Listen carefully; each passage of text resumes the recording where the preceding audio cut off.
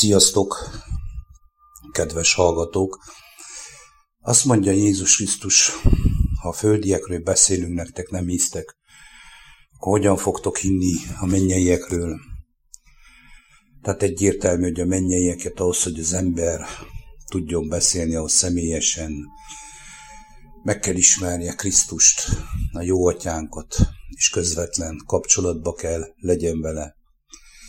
A földiekről fogok most beszélni, ami egyértelműen látható ma a szemeink előtt, és ami látható volt az utóbbi években, a covidizmus idején.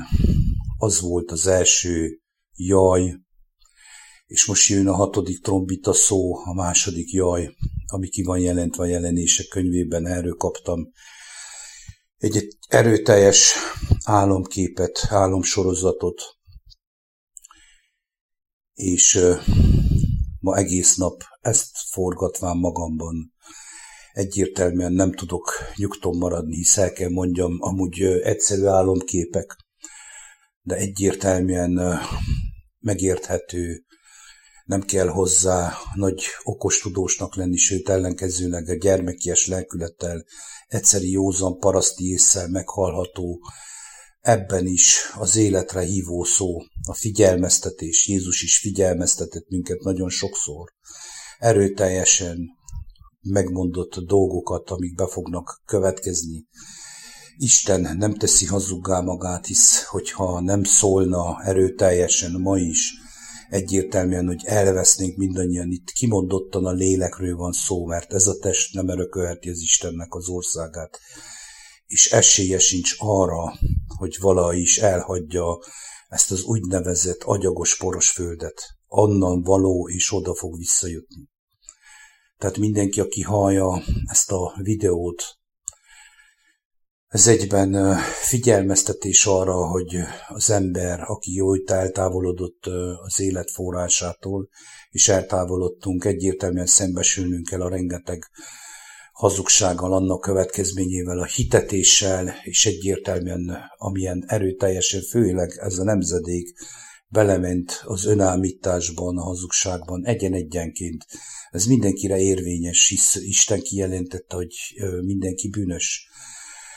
És azok, akik újjászülettek Krisztus lelk által, azok egyértelműen az ő gyerekei lévén, azok láthassák azt a folyamatot, amin maga a keskeny úton végig kell menjen, mindannyian egyenként. Tehát ennek ez az egyetlen útja van, ez a Krisztus útja, hogy az ember teljesen megszabaduljon abból a csapdából, amit mi magunk építettünk fel magunknak. Nagyon egyszerűen akarom mondani nektek, kedves hallgatók, drága embertársaim, hogy átmenjen az, amit adatott nekem Isten kegyelméből, és el is kezdem, és megpróbálom nagyon egyszerűen megmagyarázni a megértést hozzá. Az első álomkép arról szólt, hogy két dolog, két jelenet, két történést láthattam, ugyanazt, hisz tudtam, hogy a második is ugyanolyan lesz, mint az első, ugyanazokkal a hatásokkal,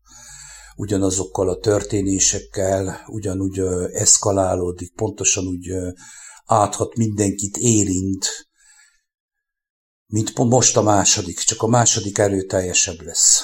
Hát az első, az tudjuk, hogy mi volt, és itt vége is van az első álomképnek, tehát egy ilyen képet mutatott a jó atyám, hogy ez a két dolog, ez ilyen értelemben függ össze, ugyanazok a hatásokkal és mindennel, de a második erőteljesebb lesz. Tehát az első jaj, az maga a covidizmus volt. Úgy mindenestől, ahogy van Cuzánme, a hatásaival, a beetetésével, az elhitetésével, annak ugye a hazugságnak az elhívés, az valójában valóságá lesz. Mi rajtunkon keresztül, azokon az embereken keresztül, akik hittek benne, akik mentek és végigcsinálták azt, amit diktált és parancsolt maga a fenevad rendszere. Valójában a fenevad rendszere is csak úgy tud működni, hogy mi vagyunk valójában a fenevad rendszerének az éltetői. Tehát egyértelműen meg voltunk próbálva, megmutatkozott, hogy az a világ, amit mi hittünk, amit építettünk, amit alkottunk, úgy mindenestől a vallásával, a gazdaságával, a csili-vili mindenével, szószoros értelemben, az egy irtózatos nagy csapda, és elkezdődött egy szétválasztódási folyamat Isten országában is. Elsősorban ott engedtetett meg minden, hisz Isten mindent a javunkra tud fordítani, és utána itt a földön is. Ezeket az Isten gyermekei éveken, hónapokon keresztül kiábálták, és szóltak embereknek, hogy vigyázzatok, mert ez egy hitet és hazugság, mert Isten nem teremtett semmi rosszat, Isten nem teremtett vírus sem. És az Isten országában akkor nem lehet vírus, tehát nincs. Ezt mi személyesen megtapasztaltuk mindannyian, akik ezen a keskeny úton járunk. Az ő kegyelméből, hisz mi magunktól semmire se vagyunk képesek. Mi csak annak idején én is fohászkodtam és könyörögtem, hogy szabadítson meg a régi nyomorult életemből, és meghallgatta, és kiderült, hogy ő él és beszél, és kihúzott engem abból a mocsokból, szennyből, ganéból, ahol voltam valójában nyakig. Mert ő ilyen szerető, jó apánk, jó apukánk, mindenki, aki hozzá kiállt, az mindenkinek válaszol, az biztos, vagy így, vagy úgy. Csak valamilyen oknál fogva, főleg a mai elbódult ember, a teljesen behomályosodott, a teljesen kómába élő ember, aki egyebet se csinál, csak egyfolytában fesztiválozik, bulizik, vakációzik, gyűjtöget, mint a hörcsög, nem tudja meghallani Istent, és nem is akarja meghallani, mert ő abba hisz, hogy minden, amit itt összerakott, azt majd valahogy viszi magával a temetőbe. Mindenki tudja, hogy nem. És azért mondtam el ezt ilyen bővebben, és bocsássatok meg nekem, mert nem tudom ezt másképp mondani, hisz kénytelen vagyok így mondani erőteljesen, hisz maga a teremtő Isten sáros zsákba macskát egyenesen, pengén megmutassa azt, hogy miben vagyunk. Ezt személyenként, egyenként nekem is megmutassa, amikor tévejgekünk, minden, ő megmutassa, mindahogy mi szólunk a gyermekünknek, hogy ne menjen a szakadék fele, ő is pontosan így szól, többször szól, de hogyha mi nem figyelünk rá, akkor bele fogunk esni a szakadékba. Tehát a második kép az volt, hogy erőteljesebb. Ez a másadik jaj.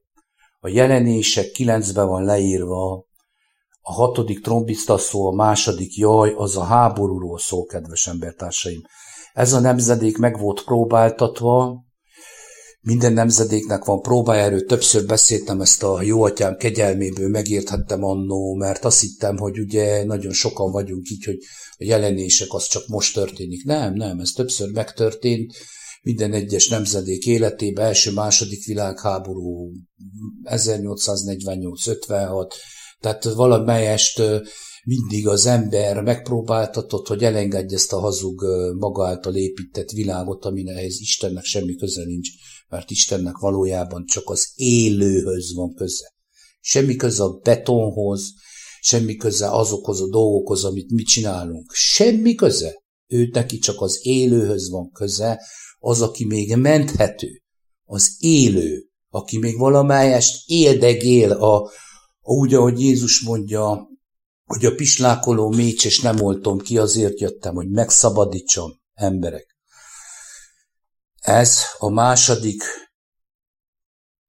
jaj, ez pontosan arról szól, hogy szembesülnünk kell, és meg leszünk próbáltatva erőteljesen, mert muszáj lesz, hogy szembesüljünk avval az eszkalálódott hazugsággal, amit bevettünk a médián keresztül, hisz a média maga, amit mond, annak egynegyede nem valóság, akkor mennyi köze van az igazsághoz. Ezt mutatta meg nekem egyik éjjel maga a teremtő Isten.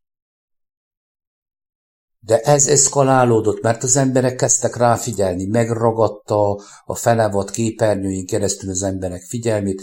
Ennek az eszkalálódása, ennek az egésznek a befolyása elindult és valóságá vált. Elkezdték egymást provokálni, következmény, gáz, villany, minden, és ezeket azért csinálják, mert ők azt gondolják, hogy az, amit ők megengedhetnek maguknak, bárki is legyen ezen a földön, bárki, én is, meg bárki, ahhoz nekem valójában nem sok közön van, csak megengedhetik, hisz nem az enyém, az nem az övé, azt Isten alkotta és teremtette. Tehát nincs joga senkinek uralkodjon egyik emberen a másik ember fölött. De mivel mi átadtuk a hatalmat, aláírtuk, hogy magunk fölé helyezzünk embereket, embertársainkat, vezetőket, királyokat, császárokat, és nem tudom kiket, egyértelmű, hogy be fognak vinni a szakadékba. Hisz magunk fölé emeltük, hatalmassá tettük, átadtunk nekük mindent, amit valójában az Isten azért adott, hogy amíg itt vagyunk a földön, őt megismerjük, és addig is, hogy tudjunk létezni, használhassuk ingyen. Miénk, mindenkié. Tehát itt tartunk ma körülbelül. Ma már kontrollálva van minden, és ma már uralkodva van, de azért, mert én vagyok az, aki ezt szolgálom. Én hiszem azt, hogy ez az egy lehetőségem van, hogy ebben a rendszerben éljek, hogyha menjek és reggeltől estig robotolok, mint az őrült, és így tovább. És beviszem a gyerekemet a rendszerbe, és akkor azt mondom, hogy a rendszer miatt én magam vagyok a rendszer. Én éltetem a rendszer. Tehát a másadik jaj volt a második kép, és most jön az álomnak a következő folytatása. A feleségem jött utánam egy papírral, és mindenáron alá akarta velem iratni azt a papírt. Megmondom őszintén nektek, nem tudom, mit írt a papíron, de tudom, hogy alá akarta iratni, és elmondom én nektek, hogy olyan ellenkezés volt bennem, mert én tudtam, hogy átadtam az életemet Jézus Krisztusnak, nekem nem szükségem ilyenre, hogy én aláírjak valamit is, alárendeljem magam bárminek, hisz én alárendeltem magamat Jézus Krisztusnak, én az ő tanítványa vagyok, Istennek a gyermeke, náluk nélkül egy senki vagyok, ez semmi. Tehát mindegy, hogy mit csinálok, csak kárt tudnék okozni ezen kívül magamnak. És hiába jött, és én tudtam, hogy ő abban reménykedik, ha azt aláírom, akkor nem fog megtörténni valami úgy, ahogy ő elképzelte. Ugye meg voltam általa kísértve, és én nem írtam alá. Na hát erről a papírok 2 dolog jött. Most a híres nagy népszámlálás, ugye, ami egyértelműen egyszerűen vagyonfelmérés, úgy kezdődik, és utána olyan dolgokról kérdeznek meg, amihez már én megmondom őszintén, semmi közöm nincs nekem. Tehát nekem Isten adott már nevet, és az ő könyv, remélem, hogy az életkönyvébe be van írva a nevem, én oda tartozom. Tehát nekem itt címem is csak azért van, mert én is annak idején beleszülettem ebbe a rendszerbe. Azért van ez a földi nevem. És ezt most nem gőgösen mondom valami, hogy én különb vagyok, mint más ember, hanem egyszerűen nem tartozok ehhez a rendszerhez, mert Isten, ő az övéit kivezeti ebből a rendszerből, elsősorban lélek által, fizikailag itt vagyunk, és mindannyiunknak megvan az bizonyos feladata, de már nem hódolunk olyan dolgoknak, ami valójában eddig a halálunkat okozta. Tehát erről szól az első gondolat, ami jött nekem reggel, hogy ez a papír esetleg az lehet, hisz most nyomassák. Ugye császár fölméri a vagyonát, fölméri a seregét, hogy ki az majd, aki tóborozni fog és parancsolgatni neki, alárendeled magadot, akkor jogosan küld ki tégedet a harctérre, aztán majd ott Isten tudja, hogy megúszod ezt az egészet, vagy nem. És durván meglátod, hogy az ember milyen alja módon tud gyilkolni, és gyilkossá tud válni egy olyan helyzetben, amikor egyértelműen féti azt az életét, amit egyszer így is úgy is le kéne tegyen, el kéne már engedje ahhoz, hogy megismerje az igazi életet. Hisz az első halálon meg kéne tudja azt, hogy ne kerüljön bele a második halálba, hanem öndörökké éljen Krisztus ismeret által. A másik dolog, ami jött nekem a papírról, egyértelmű egy katonai behívó. És megmondom miért, mert a harmadik álomkép pontosan erről szól. Lehet egy katonai behívó is, és miért is ne? Szerintem inkább ez áll közelebb. De mind a kettő ugyanazt szolgálja. A népszámlálás is, ugye felmérik a állományt, ugye a közjószágot, és akkor utána lehet majd gazdálkodni velem. Erről szól az egész történet. A katonai behívó meg arról, hogy elkövetkezett egy olyan időszak, amit láthattunk Oroszországban, hogy kötelező katonai szolgálatra hívják a férfiaknak bizonyos százalékát, az ifjúságot, és kénytelenek menniük. Aki kénytelen, és aki nem, az nem. Tehát aki nem megy, az 10 év börtön, aki megy, az Isten tudja, hogy mi lesz vele, megint mondom. és még a börtönben is így van, de bár a börtönben még az ember a törvényben megtörhet, de kint a harctéren egy eltévejedt golyó hirtelen halállal is nem volt szembesülés, megtisztulás, megszentelődés folyamata, nem ismerte meg az ember teremtőjét, Isten tudja, hogy mi lesz a lelkével. Tehát szószoros értelemben egy irtózatos nagy tömegpusztítást lát, és fel is fogom nektek olvasni a Jelenések 8-ba ezt az egészet. Mindjárt a végén. Harmadik álomkép az volt, hogy azok az orosz fiatalok, akik most menekülnek a kötelező katonai behívótól, ugye, hogy menjenek háborúba, azok mind menekültek át más országokba, és ide is jöttek sokan az Európai Unióba. Ez volt az álom, hogy ide is jöttek sokan, és menekültek, és ugye itt voltak, és egyszer egyik vezető, azt tudom, hogy ez egy férfi nem volt, egy vezető, ugye magunk fölé emelt vezető, egy országnak a vezetője, ez lehet akár Magyarországnak a vezetője is, miniszterelnöke is, megkérdezett egy nőt, aki mindenek fölött rendelkezett, hát ezt tudjuk, hogy most az Európai Unió elnöke, vezetője az egy nő, megkérdezte, de én nem láttam ezt képekbe, de tudtam, hogy nem láttam a nőt magát, hanem sem a férfi nemet, sem a férfi vagy a női nemet, hogy ki volt az, hanem csak egyszerűen érezhettem lélek által a jelenetet, megkérdezte, hogy mi legyen azokkal az orosz fiatalokkal, akik elmenekültek a kötelező katonai behívótól. És azt mondta ez a nő, így mondom lassan halka, hogy azt hitték, hogy ott megusszák, tehát onnan eljöttek, és ők azt hitték, hogy ezt megusszák, de nem usszák meg, hanem itt is be kell vezetni a kötelező katonai szolgálatot, a behívót. Rájuk is érvényes. Nehogy azt gondolják, hogy itt megusszák ezt. Ezt mondta ez a nő. Kedves hallgatók, drága embertársaim, kedves embertársaim, egyértelmű, ha megfordítom az egészet, és egy kis józan paraszti logikával is érthető.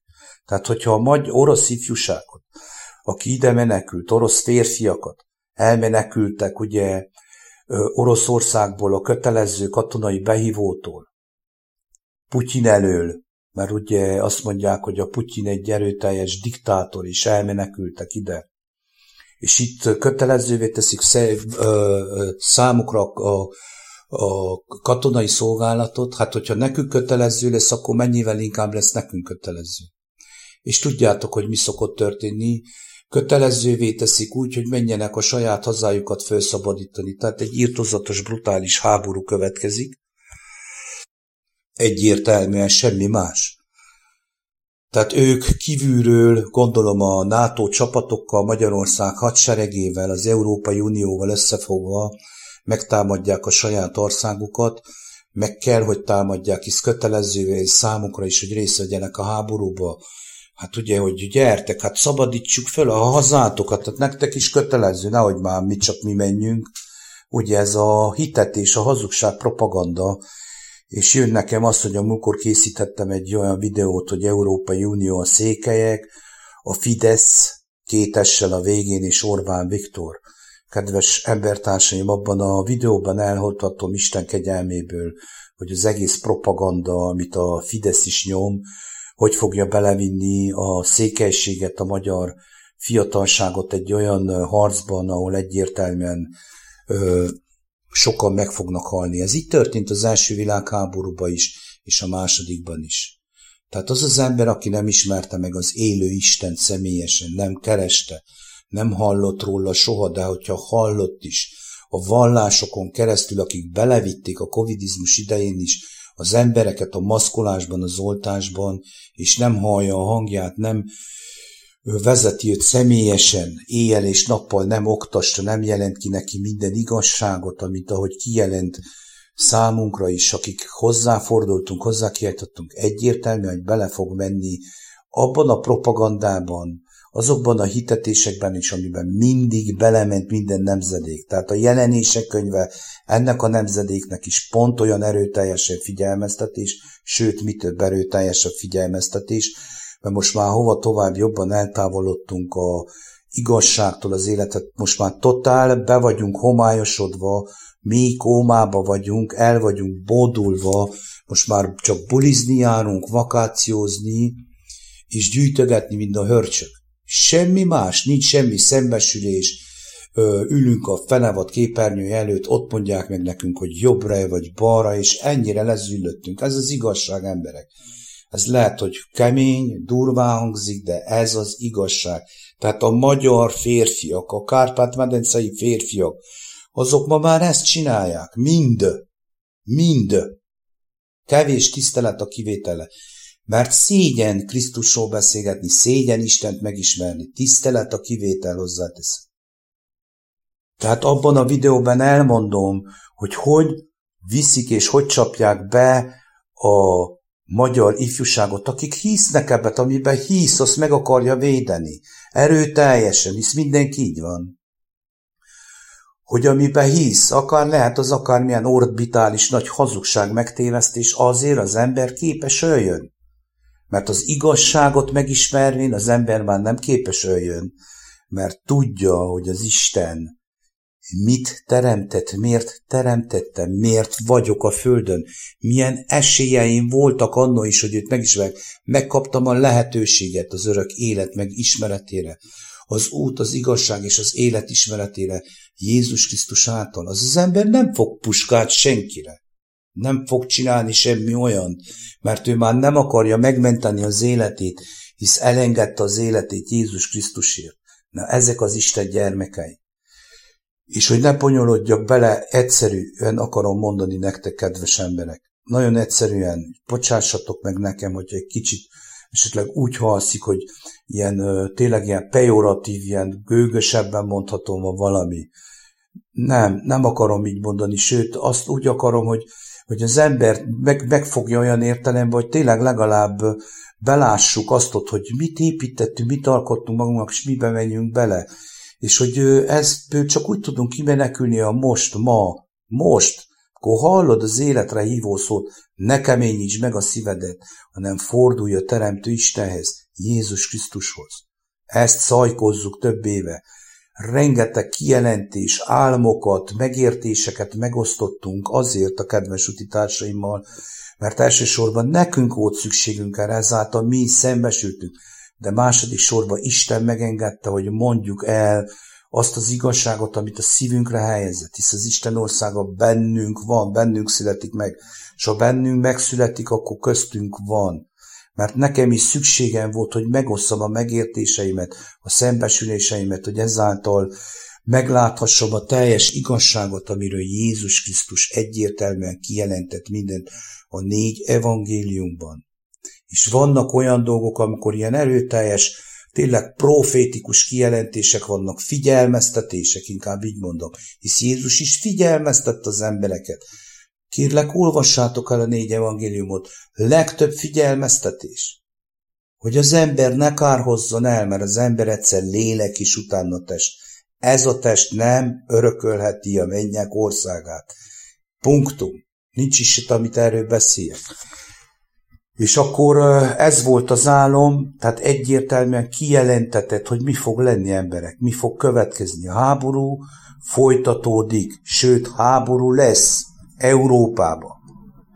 Hogyha az orosz fiatalokat ilyen helyre besorozzák, akkor többit is. Minden ennek a nagy hitetésnek, a nagy Babilonnak, Amerikának a hitetésének a következménye, az egész Hollywoodjával, a szellemiségével, az antikrisztusi hozzáállásával, maga az antikrisztus. És ezt megmondom őszintén, tisztelet a kivétel, nem általánosítok, de maga az egész Amerikának a szellemiség az Babilon. És van egy ilyen videó, kérlek, keressétek meg, Dumitru Dudumántól van, le is van fordítva, hogy megtaláljátok itt ezen az oldalon, másod, Amerika égni fog. Amerika égni fog, mert Amerika most belemegy ebben a háborúban, mert föl van fuvalkodva, hatalma tájébe van, megint uralkodni akar, megint meg akar vezetni nemzeteket, ahogy eddig csinálta, be akarja csapni a nemzeteket, ki akarja zsigerelni, nagyot hisz magáról, nagyot játszik. Szószoros értelemben sátáni játszmái vannak. És mondom, nem az amerikai lakosságot pecsételgetem én itt, megmondom rájuk, hanem maga az egész amblok a vezetőségével és mindennel, ami még magát fölemelte, fölfuvalkodott. Fölmentek a bűnei az égig, hisz általa, és erről is sokszor beszélgettünk, pedig ő aranykehely volt az Isten kezében. Tehát fölemelkedett, meggazdagodott, elhitte magát, és közvetített az emberiség felé egy csomó förtelmességet, mindent elkezdve, amit láthattok a médián keresztül, mindent, a testiség minden ocsmányságát a lélek ellen. Ezt közvetítette folytonosan. A testi jólétet, a dőzsi, habzsit, a hitetést, a megvezetést, az anyagi jólétet, ami beleragasztott az embereket az agyakba, testestől, lelkestől, ami elviszi az embert a teljes sötétségbe. Külső sötétségbe, mert Isten országába nem lehet csak úgy bemenni. Nincs itt ilyen hátsajtó. Úgyhogy nyugodtan mindenki gondoljon azt, amit akar. És most le akarom rövidíteni a végét, és el fogom nektek olvasni a jelenések 9.13-tól 6. trombita szó, másadik jaj. Erről szól ez az álom, kedves emberek. És még volt utána álomsorozatom, de az annyira közvetlen magánjellegű, és a családomban is folytatódott. Egyik családtagomon keresztül folytatás ennek az egésznek az Isten a szívemre helyezi, megosztom, de most egyelőre úgy érzem, hogy ez a legfontosabb, hogy erről beszéljek, hiszen amikor beszélhettem a jelenések 8 és 9-nek az első fejezetéről, az első részéről, az 5. trombita szó, az első jaj, erről beszéltem. Ez volt a covidizmus. És ezt, aki lélek által kéri a teremtő Istent, azt kívánom, hogy ezt a nektek akárkinek kijelenti, hogy megláss, hogy ebben mekkora igazság van, teljes igazság le van írva. Tehát az 5. trombita szó, az első jaj, ez a covidizmus, ez az teljes története, forgatókönyve annak képekben, lélek által kisded lelkejű gyerek megérti, a kicsi gyerek, amiről Jézus beszél, az újjászületett gyerek megérti képekben, hogy miről szól az egész. Tehát hogy fertőzték be az embereket, hogy hitették el, hogy vitték bele őket, hogy oltatták be, mennyi idáig kínosztatták. És most jön a jelenések 9.13-tól 6. trombita szó és a második jaj. A 6. angyal is trombitált, és hallék szózatot arany oltárnán is, négy szarvától, amely az Isten előtt van. Mondván a 6. angyalnak, akinél a trombita vala, old el azt a 4 angyalt, aki a nagy folyóvíznél, az Eufrátesznél van megkötve. Tehát indul a veszedelem. Eloldaték ezért a 4 angyal, aki el van készítve órára, napra, hónapra és esztendőre, hogy megölje az emberek harmad részét. Kedves embertársaim, aki belemegy a háborúba, belemegy a háborúskodásba, az egyértelműen meg kell tapasztalja azt, hogy az emberek egyharmadába bármikor benne lehet. Tehát kit lehet elvinni háborúba, kedves emberek? Kit megy el harcolni, aki nem ismerte meg az élő Istent, mert az nem megy el sehova senkit lőni, lövöldözni, legyilkolni, sem románt, sem magyart, sem orosz, sem ukránt és senkit, mert ő tudja, hogy ő neki nincs fölhatalmazva arra, hogy ezt az elmulló világot ő így szolgálja, hanem ő az örökkévalóra van teremtve, és a másik is az örökkévalóra van teremtve, és el van hívva ő is, és ő is meg van hívva, és ő is a mennyek országának a gyermeke lehet, és lehet, hogy az is, Isten tudja. Hát ki az, aki ilyen csinál? Hát a fenevad, lelkületű ember, a teljesen beszennyezett, megvezetett, hazugságba hívó, földhöz ragadt fenevad ember, a fenevad lelkület, amilyen nekem is annól megmutatott Isten, hogy bennem van, én vagyok az, én vagyok a rendszer maga, és abból vezetett ki, és abból gyógyított meg, és szembesített, megsebezett, és be is kötözött. Tehát eloldaték a négy angyal, a nagy Eufrátesznél. Szabadjára engedték ezt az egészet. És a lovas seregek száma 2x10.000, 10.000, 10.000-szer 10.000 vala. Hallottam a számokat, nagyon sokan vannak.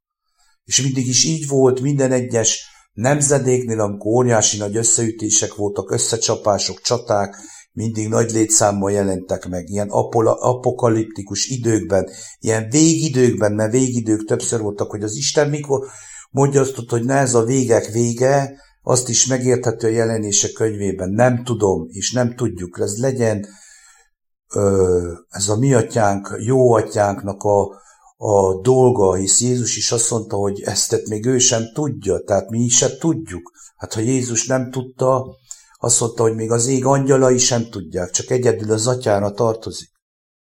És így látám a lovakat látásban, és rajtok ülőket, akiknek tűzből, játszínből, kénkőből való melvértjeik valának, és a lovak feje olyan valami, mint az oroszlának feje, és szájukból tűz és füst és kénkő jő valaki.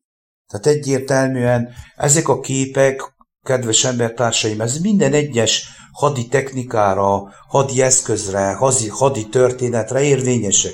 A lovag, a múlt koroknak ugye a jellemzői, maga a harci eszköz volt a ló, és minden, ami ahhoz tartozik. A melvértjeik, ugye azt mondja, hogy tűzből, és hogy is mondja? Azt mondja, hogy a melvértjeik valának, és a lovak feje valamint az oroszlánok feje.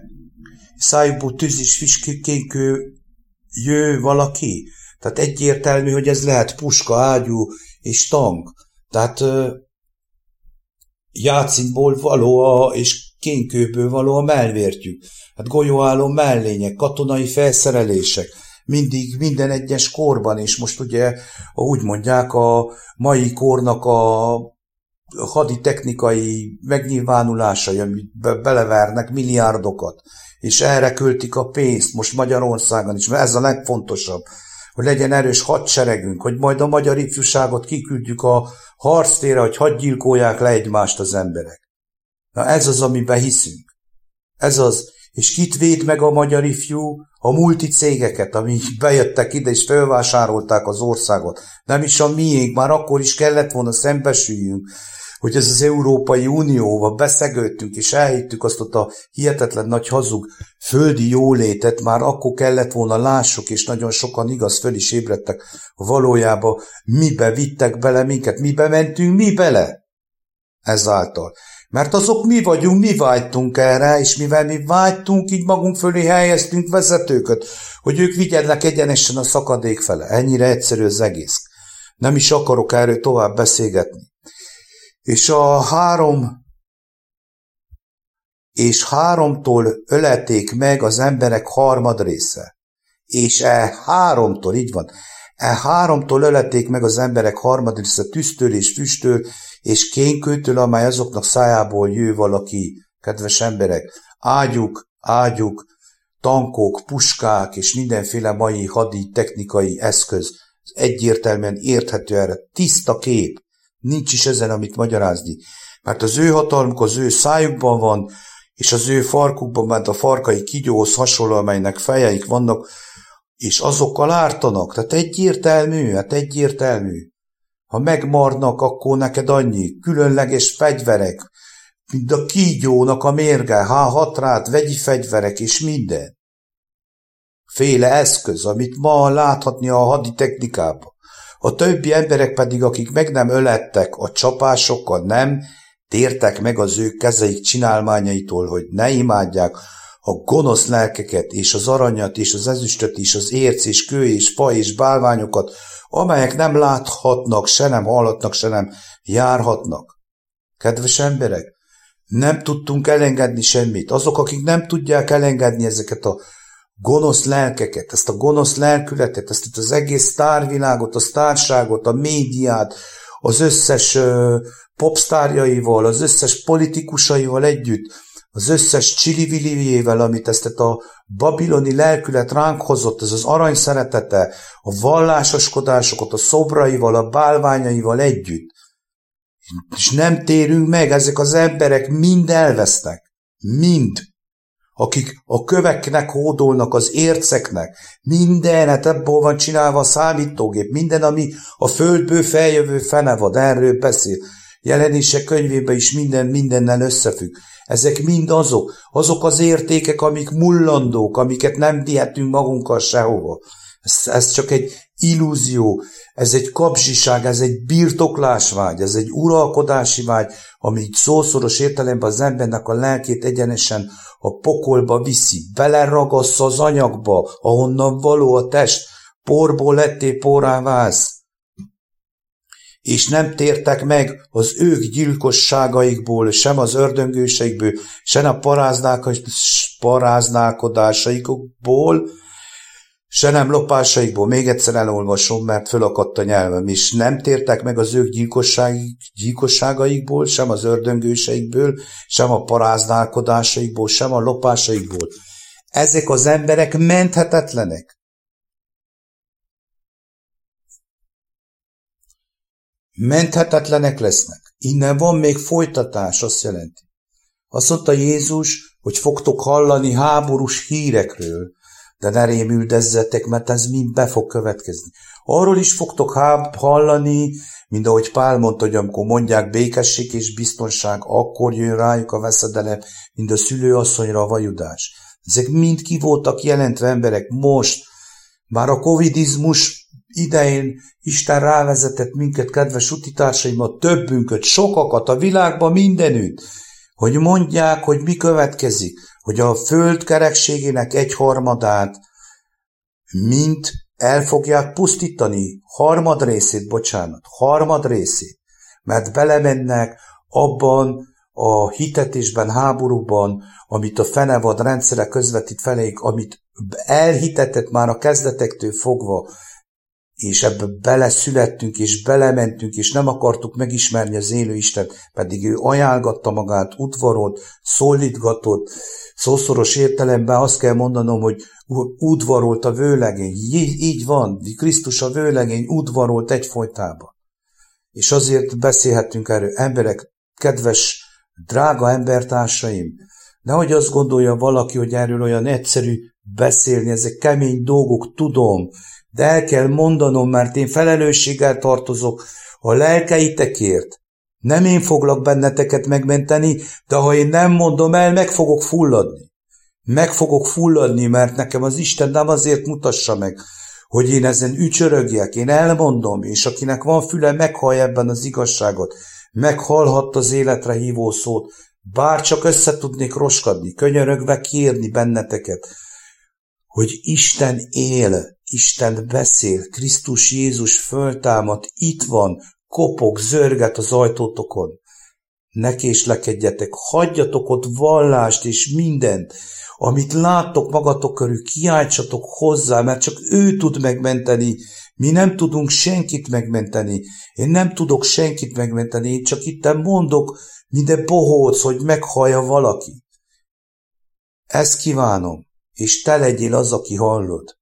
Te legyél az, aki meghallod ezt az egészet. Isten áldjon titeket, sziasztok!